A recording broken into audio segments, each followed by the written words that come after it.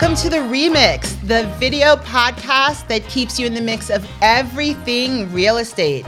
I am Noelle Freisen and... I'm Eric Anderson, and welcome. And today we're going to talk about secrets.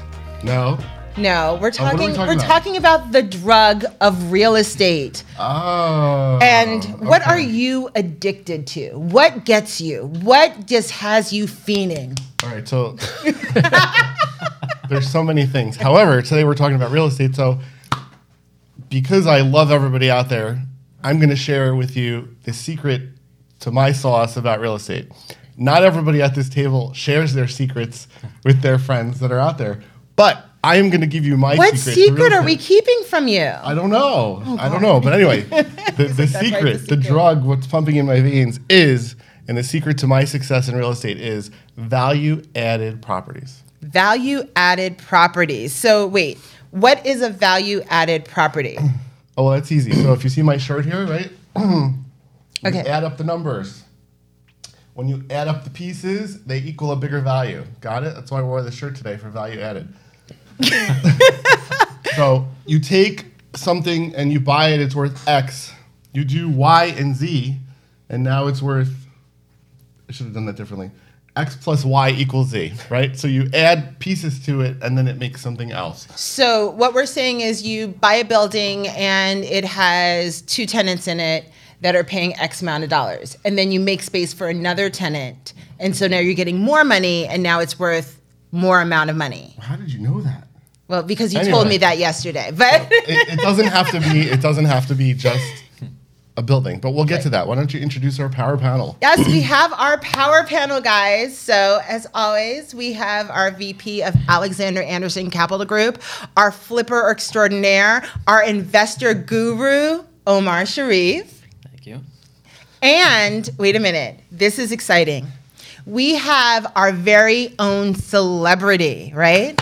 Adam Sperber. Oh, me. Adam. Yes. We just heard that our very own Adam Sperber, the VP of Residential Real Estate at Alexander Anderson Real Estate Group, was just named by Bergen Magazine as one of the top real estate agents. You are in the top 3%. Top 3% in Bergen County, yes. Top 3%. Thank you. I would say you're in the top 3% of everywhere, but... Oh, well, that's nice. Does that mean you're tall? That does, yeah. That means I'm tall. No. They do it based off of sales volume and the amount of transactions that you did throughout. I don't think it's just Bergen County. I think it's Bergen Magazine that named it, but it's anywhere in New Jersey, really. Wow, so you are the top. He is the top of the top of the top. He is the top 3% in New Jersey. That's amazing. But my question is, why the top three? Like for me, you're always number one. What's the deal? I know I'm your number one. Really, honestly, the main thing is, look, it's all about just taking care of your clients. That's number one. Just first and foremost, it's great. I'm really excited to have been nominated and to be, featured in their magazine and all of that. But to me, it's really just about doing the right thing. And I tell people this. I say, to me, it doesn't matter if you buy property 1 or property number 30. All I care about is that you're happy with what you buy. Mm-hmm. So I don't really, look at it as like a way of, I'm actually, I'm really excited to be nominated, but on the same side of things, to me, it's just the normal course of business. I'm not doing this to get nominated. I'm doing this to take care of my clients and do the right thing. So are you saying that you don't focus on being number one? You focus on taking care of your clients? I want to take care of my clients. I want my clients to be number one. Wow. I love that one. Good job. Yay. So we have Adam Sperber, who is gracing us with his presence. So your number in the top 3. That's right. Anyway, so let's get to the big secret. Omar, tell us your secret to value-added properties. Secrets to real estate. So there's a few different types of value-add secrets. The most basic, most people are familiar with, is rehabbing. It's when you buy something, you fix it because it's in disrepair, and you increase its value and you sell it. But the other secret that Eric can probably shed more light on is in commercial real estate. And that's when you buy something, you don't necessarily have to spend a ton of money fixing it, but you can increase rents. And if you increase rents, the property value increases. And then you can refinance and cash your money back out. Exactly. So the big secret, always buy a value-added property. So with residential, when you're buying a house, a lot of people don't want to get their hands dirty. They don't want to buy something that they have to fix. I never, ever, ever bought anything that didn't have to be manipulated or fixed or changed. So to me, if it needs to be manipulated, fixed, changed, that's called a value add. Who's adding that value? I am. There's two reasons that I do this. One, recession proof, right? We're going into a recession, maybe, maybe not. Everybody's talking about it today. Everybody's concerned, number two, about whether or not we're in a housing bubble. So let's say you go out and you buy a brand new perfect house. How are you making that worth more money? What are you doing to fix it? How are you making it special? So you buy it for $1 million, and then the stock market crashes and the recession hits. And the bubble bursts. The bubble bursts. All of a sudden, that $1 million is worth what? A lot less. So it goes down to $700,000, right? Let's say you take that same property, and as Omar does in a lot of his flips, he buys something for $500,000 that needs a new kitchen, needs new bathrooms. Now, you're not necessarily buying this to flip it, but you're buying it to keep it. Now, all of a sudden, he does that. He puts in $200,000. That property in today's market goes from $500 with a 200 number addition, so that's a $700 cost. It's now worth $1 million, right? The bubble bursts. Boom. Right. The secret is out. Real estate sucks, right? So the bubble bursts. What happens? Your property now, instead of being worth $1 million, is now worth maybe $700 or $750. So in this new scenario, what happened?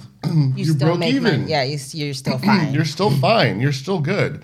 In scenario one, where you bought that perfect house, you just lost $300,000. Right. You're essentially, if you buy let's say a single family house, you buy it, it has beautiful countertops and stainless appliances, and it's fully decked out and it's absolutely beautiful. You are paying a premium for somebody else's work. Yeah. So they, just like your example, they might have put $200,000 into that house, but you're paying a $300,000 premium for that work. Wouldn't you rather buy it at $500, do the work yourself, and now you have sweat equity? You have a little bit of equity in the house. I have to say, guys, these gentlemen practice what they preach. So Adam and I, because everyone knows I'm looking for this house that I haven't gotten because everyone keeps on beating me out with cash offers, but that's fine. So Adam and I were looking at a total fixer-upper. Like, I was looking to add a whole story to it, and Eric was like, do it. Do it, do it, do it. He was like, you buy it for that low number in a town that I completely want to be in, and then you make it your own. And that's the same thing Adam said. He was like, then the kitchen will be just the way I want the kitchen. The bathrooms will have all of the things that I want the bathrooms to have. I can make a whole wing for just adults and keep the kids locked up somewhere. It was going to be perfect. That should be locked up somewhere. I think we need to specify what you mean by that. I don't want Typhus to come. You don't want to know. But what I'm saying is that they practice what they preach. Even in real life, this was the advice that they were giving me. And that's the thing. We were looking at a lot of houses, and to get what you were looking for in budget, it makes more sense for you to buy, like lack of a better term, like a shitty house that needs updating in an area that you like. And then you put in the second floor, you redo the kitchen, you open up walls, and you put in a few $100,000. Put in the pool that I want. Put in the pool that you want, that we all want you to get so we can come over. But then what's going to happen is now you're going to have the perfect house in the best location. You're going to be below market value of what you actually paid for it. You can literally pick out the fixtures, the paint color, the wood color, everything. And while you're doing all that and stressing over it, you're adding value and protecting your bottom line. So again, when the markets change, if the markets change, you're always protected. It's also great because one way that we talk about building wealth is through leveraging, okay? So leveraging is taking money out of something and putting it into something else. So me, for instance, let's say I have 10 properties that I have leveraged, and I've gotten to that 10th property by leveraging them all, right? If I did that on properties that were perfect, okay, those $1 million numbers that I didn't have to do any value add to, and I pulled out all that available cash to do that, God forbid the market crashed, all of a sudden now everything that I have could potentially be underwater, and that leveraged 10 property ladder could just crumble in front of me and fall apart, okay? If I do that through value added properties, I'm buying those things at that 500 mark, creating the value, getting them to that $1 million mark, then taking out some cash, I'm always below my threshold of danger, okay? Yeah, there's still risks there, but it's a much lesser risk. you're creating a much lesser potential issue. And then when you leverage that and you get to that 10th property, at least you know that your leverage is built on your wealth or your equity build, the stuff that you've created, not built on a potential market. So what you're saying, what I'm hearing is that you can do the cash out refi with value add. It doesn't have to be a complete, crappy thing that you're completely rebuilding from the studs up. 100%. And I know Omar, who does a ton of flips, has a couple flips that he's kept for himself. Yeah. Why don't you share how that worked out and why you kept those? So when you say cash out refi, that's the Burr method, right? So the Burr. Oh, don't you teach a class on the Burr method? I heard it's really good. At the It's Real Estate amazing. Center for Education. So At the Center for Real Estate Education. And he'll share with you all his secrets, or most of his secrets. RECareerCenter.com. So I teach a class on exactly how to do that, how to buy a property, fix it, cash out refi, and get your money back out. So that's a really good technique. And in terms of value add, you can also do that to single family homes. So why did you pick those two properties that you kept that I know about out of all of the tons and tons of flips that you've done? What made you decide to keep those? What was your value add strategy there? Sure. Well, did you keep them to rent them, or did you keep them just to Yeah, have? that's exactly Okay. it. So in New Jersey, my rule of thumb is if you come across a two-family that's discounted, 2 families, 3 families, any multi-units, if they're discounted and you are able to buy it, you keep it and you rent it. You add it to your rent it, buy and hold portfolio. Single families, I don't like to use them as investments. In New Jersey, the rental numbers just don't work. So that's why I kept it. I kept it because I could have made a great profit by selling it, but it made more sense to keep it and add it as a rental. So what does that do to you over time? So you're saying if you had sold it, you would have just made one big bam. Yeah. But if you keep it, then you're getting constant income. Constant income. Yeah, so the numbers were pretty solid on this one deal. Out of many, there's many of these deals out there, but if I would have sold it, the gross profit would have been $150,000. Okay. And it's tempting to do that. It's an easy flip. I was in and out. But if I would have kept it, I could have refinanced the property, gotten all my money back out, and now I keep it as a long-term hold. And you have nothing or close to nothing invested. Nothing invested into it. Out of pocket. Yeah. So most people, when they buy rentals, they'll put down 25% because that's how much the bank will require. But if you use the Burr method, you could buy a property. You have to buy it cash or through hard money, refinance it, and get all of your money back. So now you own the property. It has a mortgage on it, but you have little to no money invested into the deal. And your tenants are covering the mortgage. Plus profit. So you get Plus profit. Yeah. And you have limited risk. Very limited, yeah. So the key is, again, finding a property that you could value add to and deciding whether or not you want to keep it, sell it, or rent it. And this is something similar. So I was just talking with somebody. I have a first-time home buyer that I'm helping, and they came to me, and they're doing exactly what I wish I did when I bought my house. So I bought my house 7 years ago. And as you know, it's great that I bought my home, I'm living there and everything like that. But what I think would have been the best way to go about it was to buy a 2-family, buy a 3-family. Maybe it's not exactly what I want to live in forever. Buy it, put down as little as possible, because now I can get an owner-occupied loan because I'm living there, or FHA loan. Yeah. You can put down 3.5% on a $700,000 house that's going to cost you $22,000. Now I live there for whatever's required. I believe it's a year. So I live there for a year or a year and a half, whatever's required by FHA guidelines. After that, now I can move out and I can rent it out. And I'm not doing anything wrong. And now I can go get my single family house that I want. And now I have it in property that I only put 20 grand down. Yeah. It's a great strategy. This is what I think people should do. And looking back, I wish I did this on my first property. Had I thought about this 7 years ago, I would have done it. But this is what a lot of people should do. That was before you had kids too. So that was the perfect time to do perfect something time. like that. I could have moved back home if I needed to temporarily. Like when you're buying your first property, look at these multifamilies. Anything less than a 4-family is going to allow you to do that, because it's going to count as a residential property. So if you get a 5-family or above, you're going to have to use a commercial loan typically. It's a great way to start, great way to build wealth. And once again, you have 20 or 30 grand. All you have to do is, if you can save up that 20 or 30 grand, now you can buy your forever home, and you have an investment property that you can leave to your children or retirement or whatever it is. Yeah, that's actually one of the best ways to build wealth in real estate. Yeah. Using that tactic. So again, the secret, value add. So I'm going to give you an example, commercial example. I bought a property a couple years back, bought the property for $700,000. It had 3 properties on the premise. It had 5 residential tenants. It had three office/retail tenant spaces. So the rent roll was pretty low. The building was quasi-maintained. What everybody needs to understand is the way you value a commercial property is usually based on the cash flow that it brings. Now, when I say a commercial property with cash flow, that means if it's an investment-oriented property. If it's a single tenant, let's say it's a single store, and you're occupying that, that's not going to be valued when you sell it because that new person who's going to buy that is probably going to move in and take that space. This is more geared towards if it's multiple tenants where you're not really occupying it, someone else is occupying it, and you're collecting rents. So the space or the value of that property is based on the profit that you make on that property. So if you take a property that has $10,000 a month rent, and you're able to manipulate that and bring it to $20,000 a month rent, you've just doubled the value of your property. And what you need to understand is that can happen overnight.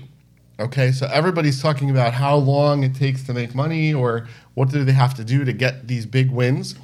I took this property for $700,000, manipulated it by changing out the 5 residential tenants, maximizing their leases, tweaking the apartments, to flipping some of the tenants out. The commercial spaces that were there, they were all empty. So I cleaned them up, I fixed them, I rented them all for high dollar. That property was worth, within 4 months, it went from $710,000 to almost $1.8 million. Yes. Okay, within 4 months. So now what are my options, right? I can refinance. What happens when I refinance? I can take anywhere from 60 to 75%, depending on the bank and depending on the property, out. Okay. So you can basically take that whole $700,000 that it was remember, worth. I bought it for $7. Right. Who's got a calculator on them? Anybody? So I bought it. I don't do math. Okay. I bought it for $700,000. So let's say we needed to put down 25%. So give me 25% of $700,000. $175,000. So I needed $170,000 plus let's throw in like another $50 for carrying costs, blah, blah, blah. $225,000. So I'm at $225,000. I needed $225,000 to buy this property, right? Now, with all of the work I just did, I now have a value of $1.8 million. Okay? Give me the 70%, give me 70% of $1.8 million. $257,000. No, 70% of 1.8 million. Yeah, that would make more Not sense. 30%. 1.26. 1.26. So you subtract the 220, right, from the 1.26, and you have $1,040,000.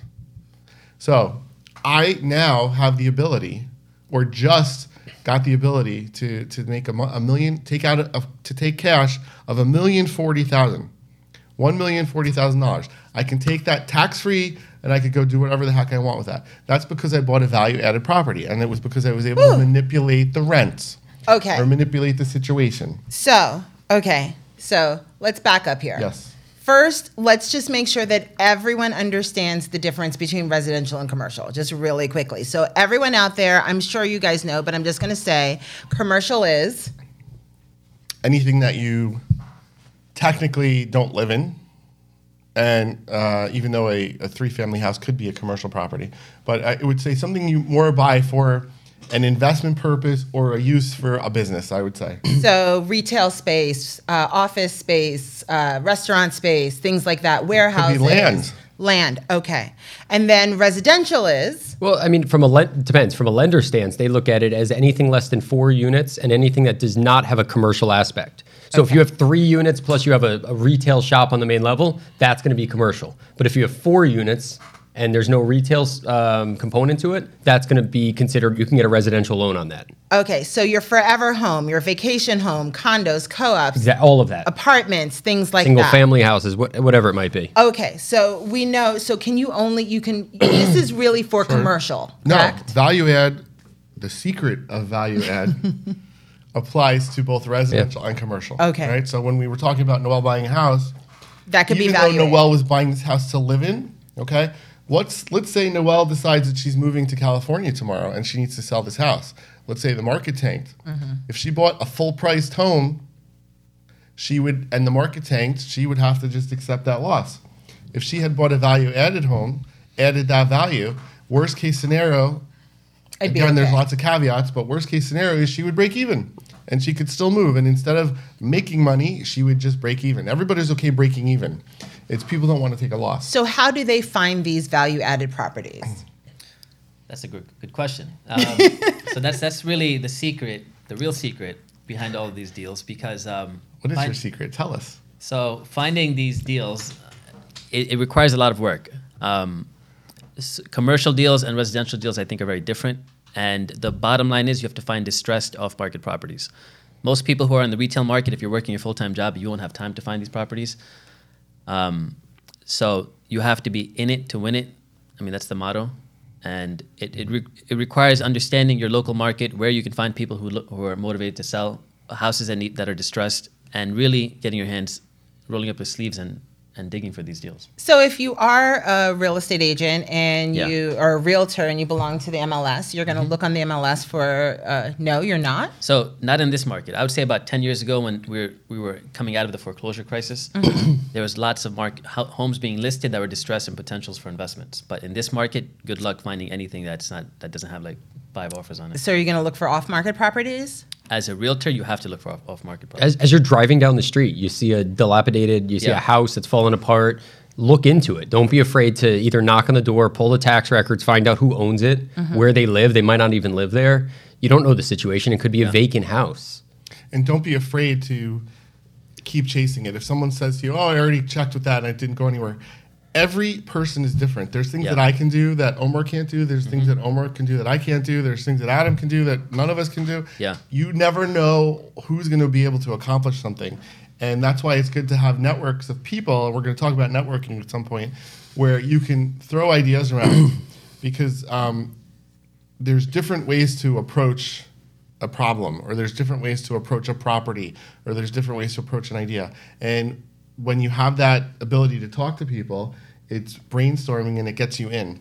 And one of the ways that I've trained myself over the years was to try to step back from a situation and look at it from multiple angles. Okay, just like when someone takes a picture, right? The big thing now is, at least in my house, is all the women are always getting their picture taken for Instagram, and you have to put the camera at this angle, and they have to pose this way. And for me, I make sure that it's up high so I look thinner. But exactly, that's the same premise. Don't look at the property from your regular standing point. Bend down and sit on the floor and look at it. Stand up on the roof of the neighbor's building and look at it. Look at it from different angles. Take your mind out of what you think it is and look at it and see what it can be. Okay? So another example, that one property that I was telling you about with the value add also happened to be next to a hospital.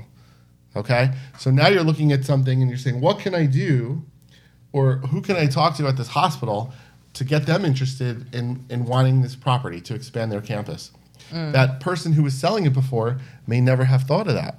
Okay? Or let's say you're dealing... Then they're not that bright if they're right next to a hospital. You'd be surprised. People don't think of things. Sorry if you're out there listening. Especially when it's your day-to-day. If you're in that visual day-to-day and you're seeing that same property day-to-day, you have to really train yourself to step out of the box. You have to step out of the box and look at it from different angles. And once you do that... So what characteristics are we looking for when we're looking for these properties? Tell me what am I going around and looking for? You said look for places that look distressed from the outside. Even in your own neighborhood, yeah. You drive around your own streets, you know where you live. You see a house that looks distressed. Find out the situation. Look into it. Once again, don't be afraid to knock on the door and find out what's going on. I do this I just did this yesterday for a buyer. He was interested in buying an off-market house. He said, "Hey, can you go take a look at it?" Went, knocked on the door, had a great conversation with the guy. You just can't be afraid to think outside the box. What's the worst that they're going to tell you? No. Right. And then you're back where you are now. What are you doing for commercial properties? You're not knocking on doors, are you? Absolutely. Stalking people. One time, I actually sat. Eric is the stalker. I couldn't get in touch with this property that I wanted, and it was an obvious value add property. Why? Because it looked like it was falling down. Okay. All right. But I couldn't get in touch with anybody. So I knew that there was life there because I had seen lights change or things change. So one day I just said, screw this, I'm going to camp out here. And I literally parked my car in front of the building, and I sat there for 3 hours. Lo and behold, I see some little old man come walking into the building, and you have to be ready to jump. You can't fall asleep. And I jumped out of my car. Did you give him a heart attack? Well, you have to be careful. He's like, Literally, as the guy's closing the door, it's almost like the movies where you stick your foot in the door. I literally got him to talk to me. Do you own that building? I do own that building today. Nice. Yeah, that's the way you do it. It's part of that visualization technique that we talk about, that if you visualize it, you can own it. But very, very important. Are you looking also for, if you see a tenant in there, you see retail in there, and you know that the area needs other type of retail? So, for instance, let's say you're looking at a retail building that has 3 storefronts, okay? And you see that that building's for sale. It doesn't have to be something that's hidden. It could be right out there, all right? So all 4 of us see that there's a retail building that has 3 tenants, okay? I'm sorry, it has 3 storefronts, okay? But it only has 2 tenants. One tenant is renting 2 of the storefronts. The other tenant is renting another one. But remember, I said the word 3 storefronts, okay? You go and you talk to the seller, you find out, oh, the lease that's in the storefront with the 2 is due, it's coming due, or it's expiring in 6 months. Okay. Everybody should be saying, well, what's the market? Because now, what's the market? What's the market? Well, let's say that market is saying that you can double the rent on that guy. Okay?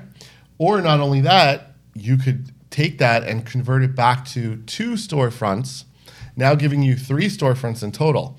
And when you have more tenants, that with smaller spaces, you usually can charge more money than if you have tenants with larger spaces, because the smaller a space, the more valuable it is per square foot.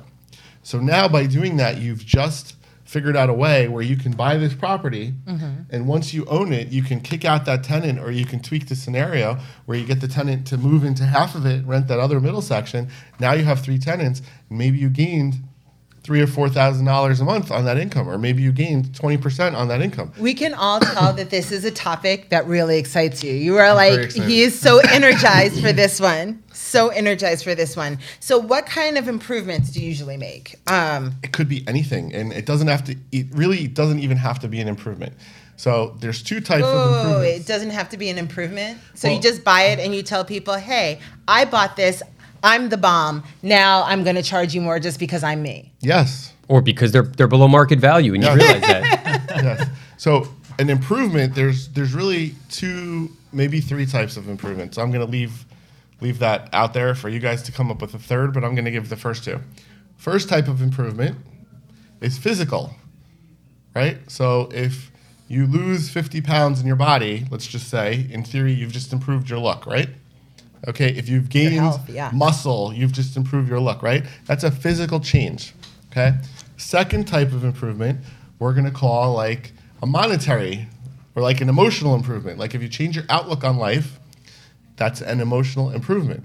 If you've been able to raise the price of that income, that rental income, if you put a new tenant in there and you're getting $10,000 a month more, that's a monetary improvement. So that's not, you haven't touched anything. You haven't done anything. You haven't put a screw in. You haven't nailed something on the wall. You haven't changed the paint. You haven't done anything. So can you guys come up with a third? Is it a secret? No, I'm asking. Really? What is it? Is there a third? No, so physical is rehabbing, renovating the conditions. Right. Financial is increasing the rent. Right. Yep. Which increases the property value. The third one is repositioning combining lots. There you go. What do you mean? What do Combining you mean? lots? So we always talked about looking outside of the box. Okay. Has anyone seen a new building go up recently somewhere in the country? Right. You have an older town where you have 5 little storefronts next to each other with 5 different owners. Okay. You can take those 5 different owners and you can put all of them together. So now you've repositioned or you've assembled something. You haven't really increased the value of it. So wait, do you do that by selling anything. We're going to get there. You've put it together and you've made like a combined force. So in theory, you've made a bigger parcel of land, which now, as a bigger parcel of land, the value has just increased. So wait, does that entail you having to buy multiple buildings? It would. It would. Yes. Or houses. Or houses, houses, yeah. or whatever it may be. Or even- just plots of land. Or even subdividing the land. Example, Yeah. Disney World in California, right? He didn't just wake up one day and have all this property. Walt Disney had to go and piece each property together, okay? And when he did that and made this massive campus, now he was able to build something on it that he wanted to do to make a lot of money. Same difference. If you're on a main street, any main street town that you're in, you see all the little old small buildings. What the hell can you do with those? You can't build a 10-story building on this little small piece of property, okay? But if you're smart enough to figure out how to go and talk to all those people, put it together, and then figure out what to do with it, okay? That's a way to make more money without actually doing anything. So you guys are making this seem like the pot of gold at the end of the rainbow, that quick fix that you need. But what are some of the risks? There must be risks. So that's a good example of assembling lots. But I could give you an example of someone who did it recently. I Did it well, or They did it well. Okay. Really well. So I had a deal that was sent over to me as a rehab, buy, fix, and sell. I ran the numbers. It didn't make any sense. A few months passed by, and one of the investors who was also looking at the property reached out to me and said that they invested in that deal, and the person who bought it combined that property with the property right next to it. There were two small lots, 25 by 100, 25 by 100. And it happened to be in a city that was going through a lot of development. So they combined the lots. It had two houses on it. They went to the city. They got approvals to see what they could build on now this 50 by 100 lot. Mm-hmm. Once they got the approvals, they were all in it for about 500 grand or so. They sold it for 950 grand within 6 months. And they didn't even build anything. They didn't build Just with But it approvals. did cost them, I believe, about 50 grand to go through that whole process. but they made $400,000 off of it. So. Yeah. So the risk there is, what if the town says no? That risk But they is so did their- mitigated that it's not they did their risk. homework ahead of time. It's the risk is you may not have money to go through the process, but the town, you would know beforehand what the town would approve, and you would literally have no risk. Or you just buy the properties with a contingency that you're not going to close until the town approves something. So that actually brings us to a fourth one. So we talked about, again. Oh, there was fourth. Well, I wasn't sure if there's 3 or 4, but I think we're at 4 because the third and fourth are similar. But so again, we have the physical change, we have the cash income change, we have the added to bigger pieces, create a bigger parcel change, and then what Omar just touched on was going to a town. So we're going to call that the fourth option, which is a zoning change. Okay, if you take a piece of property. All right. For instance, everybody's excited in New Jersey about this new cannabis program that everybody can go out and buy weed in the state of New Jersey and smoke it, right? Actually, have you seen on Route, I don't know if it's 4 or it's Route 17. 17, they actually have police lining up to make sure to control the traffic for a dispensary. Okay. I think they just want to be first in line I don't know. I was driving past it and I was like, saw why? that. But yep, in cannabis. Rochelle Park. But yeah, exactly. So what now could happen is towns are rezoning areas because they want to control where the marijuana sales are going to be. Okay. So let's say you're able to lobby a town, or if you're friends with the mayor and council, and you can show them that an area should be changed because it's going to do something better for that area, okay? Having that change done will affect the value of that property. So you could have one simple property, it could be a storefront again, that just the way it was before, it had very little interest. Nobody really wanted to rent there. There was not much you could do. And all of a sudden, a magic wand comes by, and now you can have a marijuana dispensary in that property. And because it's only one of 3 in this small area, now all of a You're sudden gonna you can make a rent it ton for of money. a ton of money. So you have to be on the lookout for that. How can you change the location? And obviously you can't change the location. You can change what you can do at that location. Okay? So that's number 4. I think that pretty much covers all of the options. But there's also the other side of it. You talked about putting properties together. There's also the side of taking properties and subdividing them. Getting maybe you're not going to find it as much here in northern New Jersey, but if you go upstate, I have family that has 30, 40 acres. Imagine you can subdivide that into 1 acre parcels. Absolutely. Now you've sell them added all value, off, and yeah. you can sell them off, or you can build on them, and you have a lot of different options there. So again, you're taking a piece of property, like Adam said, you're buying 100 acres, okay, which is, you've seen it all over New Jersey where people buy the farms and then they take a farm and they divide it into 50 parcels, okay? And all that does is require you to go to a town, get approvals. You're not actually building anything, and you're not changing you're not increasing the money yet because you haven't sold it, but you're just dividing it and creating that zoning change. So that's like using 2 out of the 4. And that could make you a ton of money. You could buy 100 acres for, let's say, $500,000, and then you could sell each lot and you could make, $2 or $3 million. It's very possible. What are my risks, as I asked before? What are the risks?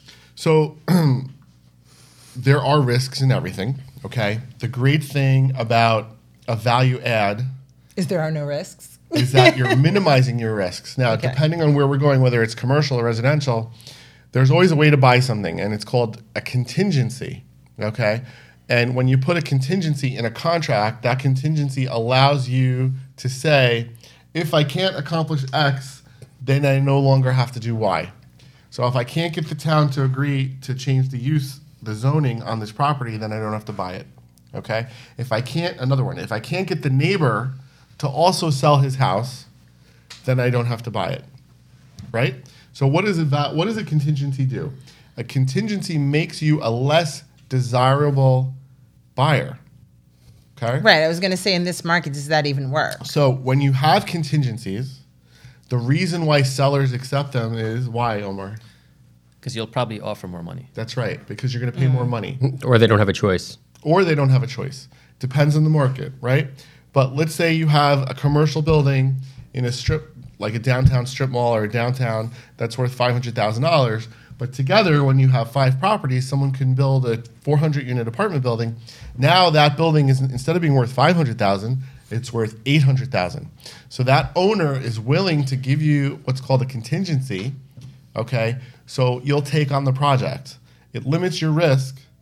Okay, and you obviously, there's usually like a time constraint, so you have a certain amount of months that you can go and get something approved, but it limits your risk. It allows you to go do something. So your risk in that scenario, Noel, would be your efforts, your time, any approval fees like Omar talked about that you need to get something approved in. But not 50 money. grand under. No, there would be money there in that scenario because you have to hire attorneys, you have to go to Okay. town, you have to spend a lot of money. A lot of money.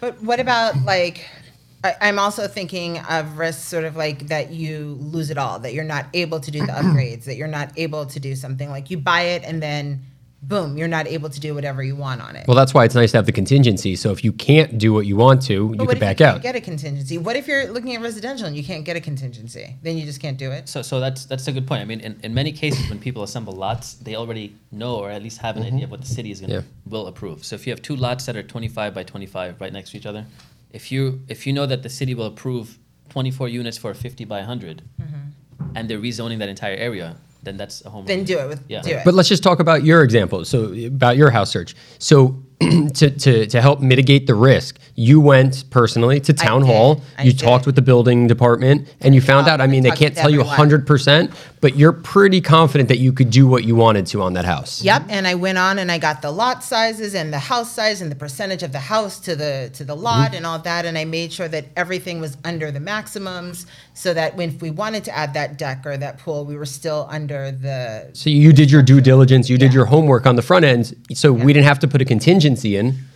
We didn't have to put a contingency in, which doesn't make our offer as strong, but still, you're very likely to be able to do what you want. So this is something for people that want to put in the footwork. You want to put in You the have work. to put in the footwork Right. in order to make the money. Nobody, Right. you don't make money for free unless you win the lottery. Okay. Yeah, and I have a. I'm working with a close friend of mine who's looking to buy a home, and they have no time to do anything. So they'll have to pay the premium and buy from someone who put in the work to get the house the way they want. So Right.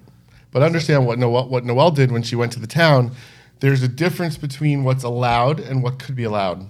Okay, so you have to pull that flavor out of the people that work in the town, and they're going to say, okay, yes, you could put a deck because you're following what the rules are.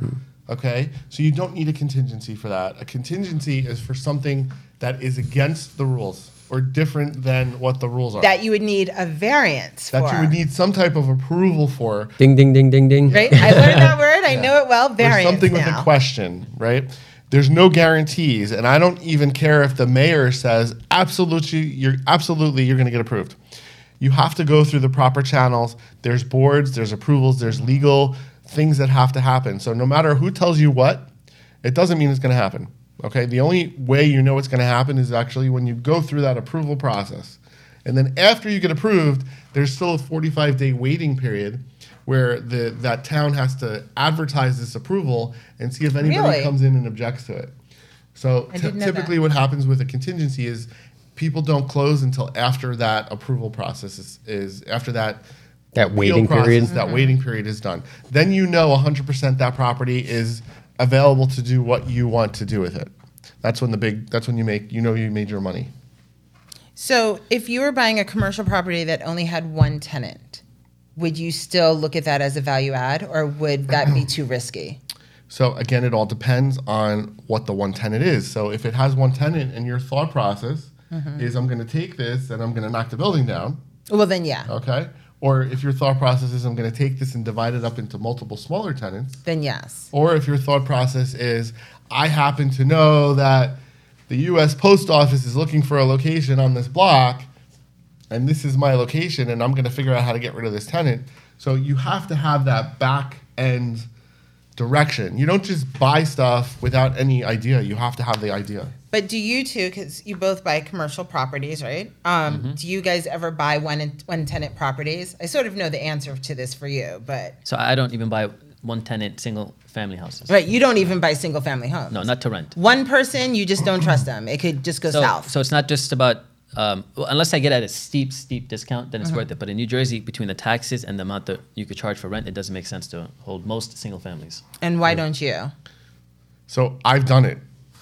Actually, one of my first buildings when I was like 26 years old was a single tenant building. And I've heard this story before, she's but heard I the like story. it, She so knew. I wanted him to say it. Go ahead. It was probably one of the worst experiences of my life because if your single tenant doesn't pay, let's say it's $10,000 a month. Right now you have $10,000 positive cash flow, okay? And then it's not that you go to zero, right? When that tenant doesn't pay the $10,000, you go past zero and you go to a negative $10,000 cash flow. So now you have to come up with money Every month. to pay whatever mortgage or whatever you have. It is extremely dangerous to buy a single tenant property unless you are well funded and well established and you know what you're doing. Now, I made the mistake once. However, I made so much money when I flipped that property that I was like, oh my God, I'm going to go do this again. So I did it again. Okay? I did it a second time. And let me tell you, I went through hell again on the second time. However, on that second You were time, younger. It takes longer to younger, learn, right? I had more hair. I had, I was skinnier, whatever. I had less stress. I went through hell the second time, and the saving grace was, again, I sold that property and I made a ton of money selling that. So both of my single tenant property experiences were fantastic. Oh God! But you don't When it comes take to money, his when right. it comes to money. But you went through hell for it. But I went through hell. So I will no longer buy what I'm going to call them as big box scenarios, and anything over like 2,000 square feet for me would be big box in a single tenant philosophy.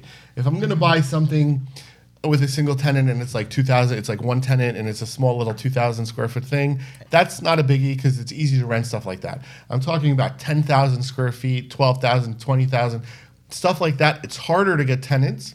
Especially, let's say if it's a retail versus a warehouse, it all depends on what it is. Well, if you look, when your neighborhood supermarket leaves, let's say if a supermarket leaves, those supermarket spaces stay open forever. Yes. Yeah. They never have anything in it. Or if it's like, I know An old Kmart. Yeah. Yep. Oh, yeah. Those Kmart's They turned one of them into a sporting arena. There you go. Because they had Okay. no other use for it. What could But I'm you use sure that they're not for? paying the same amount that Kmart was paying per Right. square foot. You never know. It depends on the landlord, but sure, it depends on how many people are vying for that. But it's the same thing. So back to what you were saying about residential too. So commercial and even residential is the same way.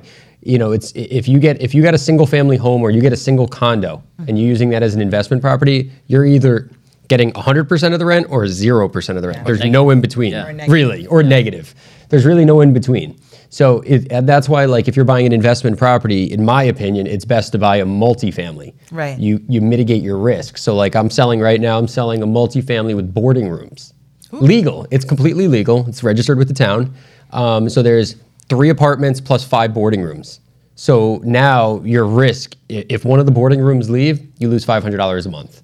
Right. As opposed to losing all of it. Or if one of the apartments leave, you leave losing, $1,500 or $2,000 a month. You're not losing all of it while we fill it. It's hard for people who have established families to think about buying a multifamily property, living in it, and then moving from it. It's like the long-term plan, right? You know, like I was saying earlier about, especially about your first property, if you're in your 20s, you know, and you're buying your first home or something like that, just think about 1 year of just not ideal living situations because you have neighbors, you're a landlord, you just might not want to deal with a lot of that stuff. They come knocking on your door 2:00 in the morning. There's no hot water. Right. But you can also get a management company to handle that, especially once you move out.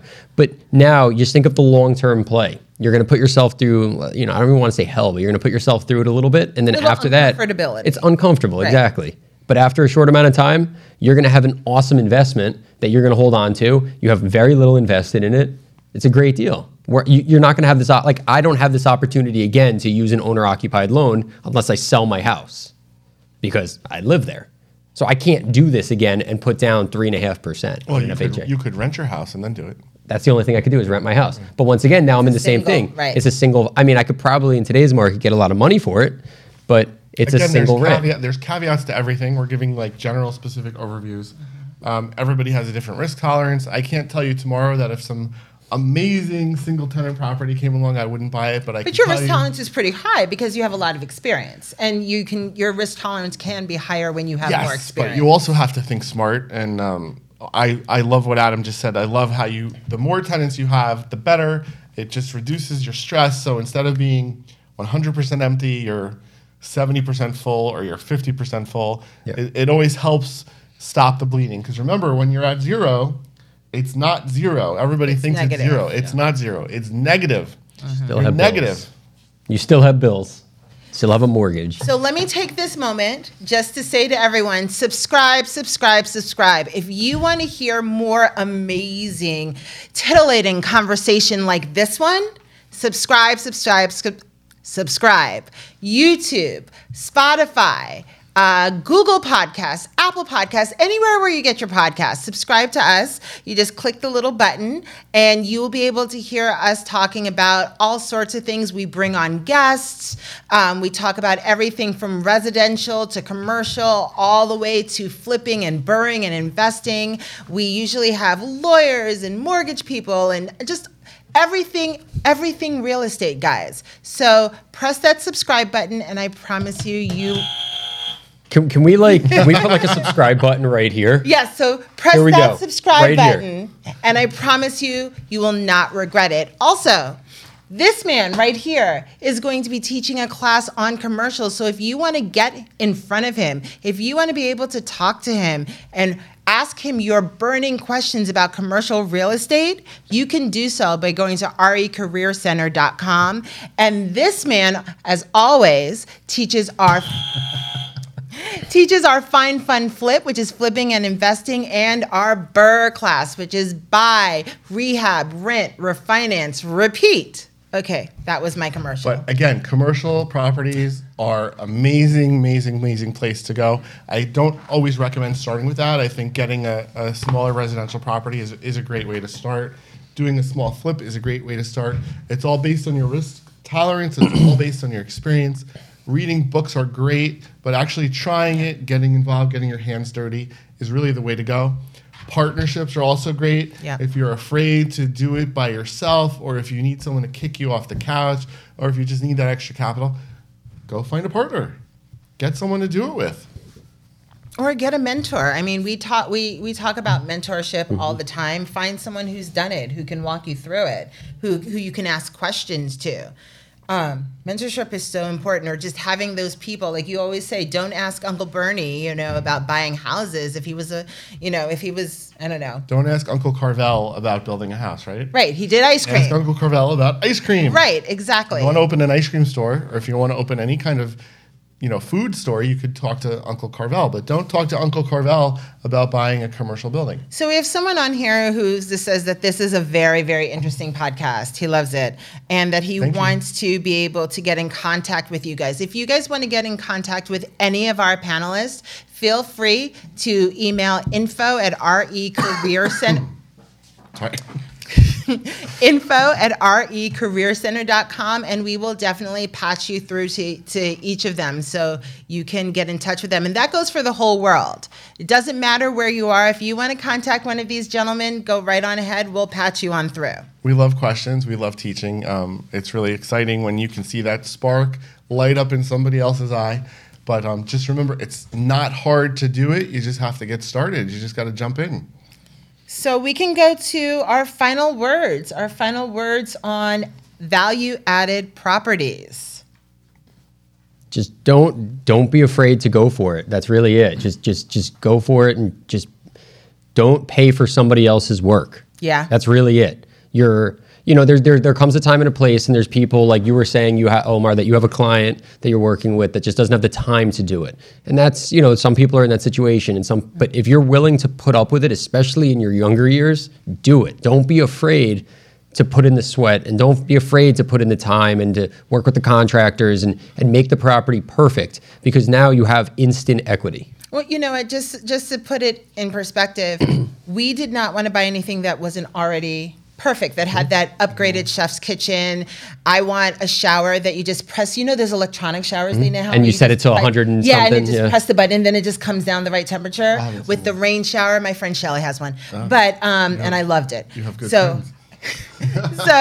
So I wanted all of that. But then from talking to you guys about the house that I didn't get, I was like, well, there were 15 offers on it, for the record. But I was like, we are totally going to just get a house without that, and we are going to But how add much value. more exciting is it doing it this way? Yep. To be able to personalize it and make it your own. Yes. Yeah. Every nook and cranny. Everything, the heated floors, everything. You can do that, and you don't have to do it all at once. We could have done it over time. And you're going to use probably much better quality components than a builder would have used, because they're going to use builder quality. You're going to use high-end stuff because you're going to live there. Exactly. So you're going to make it last a long time, and you're going to be so much happier with the result. So, Omar. Final words. So I think all of real estate investing comes down to value add. Mm-hmm. And if you're looking to build wealth in real estate, you're looking to value add in real estate. And whether it's renting, flipping, or customizing your own house, it's one of the best ways to build wealth. Excellent. So, my thoughts really on this, again, value-added properties. Very, very important way to make money and to reduce your risk. So the trick really is to figure out what the secrets that property has that other people don't know about. And once you figure out what those secrets are, you can learn how to maximize value through taking advantage of those secrets. So you're saying that every property or properties that you're looking at have secrets that they need to just unveil themselves to you. Every property has secrets. And remember, when you have a close relationship with that property, it will not have any more secrets. Okay, so you will own all those secrets. Having that close relationship, those secrets, that property will just share them with you, and you'll know how to maximize the wealth on those secrets. So again, look for the value add. Think outside the box. Step on top of that roof. Look down on that property. Look sideways on that property. Look around the property. Look everywhere. Neighbors. Just look Talk to the neighbors. Exactly. I was just neighbors. Look and see what retail is around there. So, well, thank you. But wait a minute. Don't talk to the neighbors too much, because then you're giving away. These are secrets that having that close relationship, like Omar and I have a close relationship so that we don't have any secrets. You want that, you have that secret that's shared with you. If too many people know the secrets, then it's no longer your secret, and then someone else is going to come in and steal the property. And they can steal your ideas. Yeah. That makes sense. Be careful with that. Be quiet about certain things. Don't share secrets with people that aren't your friends, and make sure you get close to that property so it gives you their value-added secrets. So, well, thank you. You were watching The Remix. You're going to subscribe, and you're going to join us, and remember, if you visualize it, you can own it. if you visualize it, you can own it. Thanks, guys. See you next time.